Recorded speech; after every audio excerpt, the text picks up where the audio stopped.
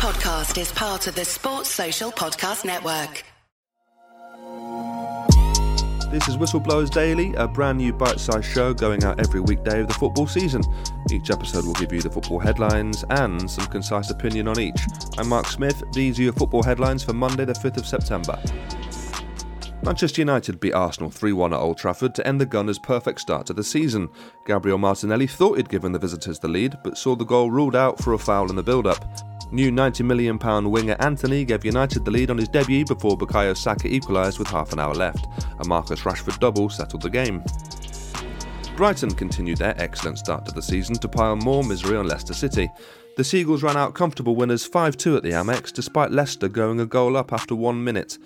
The result increases the pressure on Fox's boss Brendan Rodgers. His side remain bottom of the table with 1 point from their opening 6 games. And the application of the VAR system has come under heavy scrutiny after a weekend of controversial decisions. The refereeing body, the PGMOL, has effectively admitted it got key decisions wrong on Saturday's games at Chelsea and Newcastle, while interventions at Brighton and Manchester United also drew criticism. Those are your headlines. Right then, let's start with United Arsenal. Let's talk to Boyd Hilton from the Footballistically Arsenal podcast. Hi, this is Boyd Hilton on the Man United Arsenal match. Mixed feelings, really. On the one hand, I think we played really well for most of the game, certainly after the disallowed goal, the brilliant disallowed goal from Martinelli that was disallowed because of the not clear and obvious error by the referee, who then took about like a minute to watch the screen to decide whether it should be a foul or not in the build-up to that goal. Anyway, after that, we kind of dominated the game for long periods, played really good football, and Man United kind of scored with a couple of sucker punch goals against the run of play, which is always quite devastating because when you play that well at Old Trafford and don't get anything from it, it's a real shame. But on the plus side, we're still top of the league. We've got, apart from Spurs coming up in October the 1st, I think we've got what should on paper be, a run of games that we should be able to win. And best of all, we're just playing brilliant football, really. I think this is the best football I've seen as an Arsenal fan for at least 10 years. And you have to be happy in the bigger picture with the way that Mikel Arteta is managing and coaching the team. I was dubious about his triple substitution, but I think that's the only major coaching managerial mistake he's made this season so far. So we'll forgive him for that. Cheers. That was Boyd Hilton from the Footballistically Arsenal podcast, available on this very network. Check it out. Let's get a Manchester United perspective, shall we? Here is comedian, football writer for The Times, and Manchester United supporter George Lewis. Just walking back from the match now, and I could not be happier with the way that played out. An Anthony debut goal, perfect. But the fact that we won in the way that we did, we fought for it. It feels like forever since you've seen the United team fight for a game like that. And it's all the new players, it's all the players that he's brought in. And I think the big decision came when I think everyone expected him to take Rashford off. He's not really done much, but he left him on. It felt like he didn't want to knock his confidence, left him on, and did it pay off? Bloody hell. Oh my God. I know that I'm going to sound like a deluded wanker saying this, but it does feel like we're back. It's going to haunt me, that. That was George Lewis. Thanks, George. Let's move on. Brighton, excellent performance yesterday against Leicester. They ran out 5-2 winners, went a goal down in the first minute, and sort of going by form, Brighton have struggled when they've gone a goal down. But they really pulled it out of the bag very quickly. They responded superbly well. They played well, I think, just generally, and I think we've all suspected that if Brighton were able to score a few goals, there'd be a big problem for a lot of teams in this division. Well, yesterday they scored 5. They should have had 6. Alexis McAllister had a 25-yard rocket disallowed for a very, very slight offside in the build-up. We'll talk about VAR later on, so let's not get too bogged down in it now. But yes, Brighton, outstanding. I am a bit concerned about Leicester now. I mean, you have to be. They've got 1 point from 6 games. I'm not entirely sure what we expected. It's very rare in this division that you're able to not make any signings and continue to progress.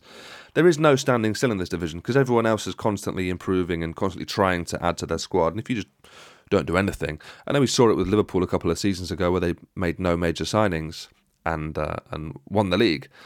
But that's a different proposition to Leicester, isn't it?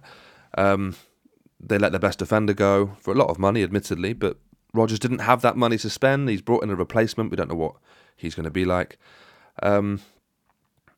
But he seems like he's a bit defeated, Rodgers. We saw the first signs of fans wanting Rodgers out. We saw some. I mean, literally, we saw some people with signs saying Rodgers out. But I don't know what they want. I mean, he's been a good manager for them. He is a good manager. There's no doubt. It's not long ago there were reports linking him to Manchester United jobs and Arsenal jobs. I don't know if Leicester can do better, but maybe if he's lost the dressing room, then that's it. That's an old cliche, isn't it? Lose the dressing room. I'm not always sure what that means, but I don't know. Be careful what you wish for, I think. If you want him gone, I don't know who you replace him with, but it feels like we're at least getting close to having that conversation about a new manager at Leicester. Well, watch this space. We'll be obviously reporting on it if anything should happen. But for the time being, they've just got to try and get back on with it, really. Momentum is such a difficult thing to get in football, and Leicester just don't have any of that at the moment. So, their next game... Hang on, Leon, let's just cut so we can go straight to this bit so it sounds like I know what I'm talking about. Their games don't get much easier. They've got Aston Villa at home. That's a big one for both managers, I think. And then they travel to Spurs. So it's a difficult couple of weeks coming up for them. Let's see what happens. And the final story then, the VAR system coming under heavy scrutiny. Some atrocious decisions this weekend, really poor. But let's talk to somebody who knows a bit more than me. Here is Tom Rennie. He's a broadcaster, he's host of the Week in the Tackle podcast, and he's a West Ham fan, so no prizes for guessing that he wasn't particularly thrilled with the VAR decision at the Chelsea-West Ham game on Saturday. It was a decision so bad that even a day later, a couple of days later, I feel like something fundamental has changed when it comes to VAR in this country. There's no scenario it's a foul by Jarrod Bowen. Anyone watching that on television can see that Mendy dropped the ball, realised he'd fluffed it, pretended to be injured, the play went on, and Cornet scored. For Jarrod Gillett on VAR to even review it was a farce. For the referee then to go over and view it on TV, a farce. And when I watched it live, I thought, well, he's been sent over there, and I know that's usually bad news, but it's so obvious what's happened here. There's no way they are going to overturn this goal, and then they did. And I think if they can get that wrong so badly, then why are we doing it? Minimum interference, maximum benefit. Was there a clear and obvious error? No. Was that minimum interference? No. Did that give us maximum benefit? No.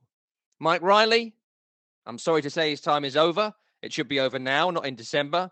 Jarrod Gillett shouldn't be allowed on VAR anytime soon. And Andy Madley, I'm not sure he's got the intestinal fortitude to be a referee.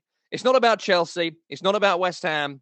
There were several other diabolical calls across the weekend, but that particular one, it was so clear. There was no question of a foul. You won't find anyone of true heart and mind who thinks it was a foul. So to overturn it in that situation, I'm sorry. I think that fundamentally broke a bond of trust between the supporters and those that implement the rules.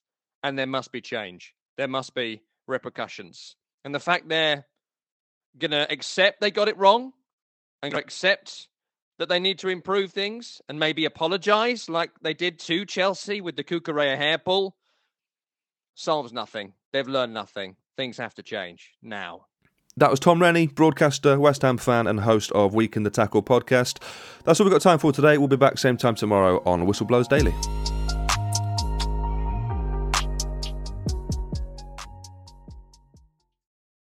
Sports Social Podcast Network.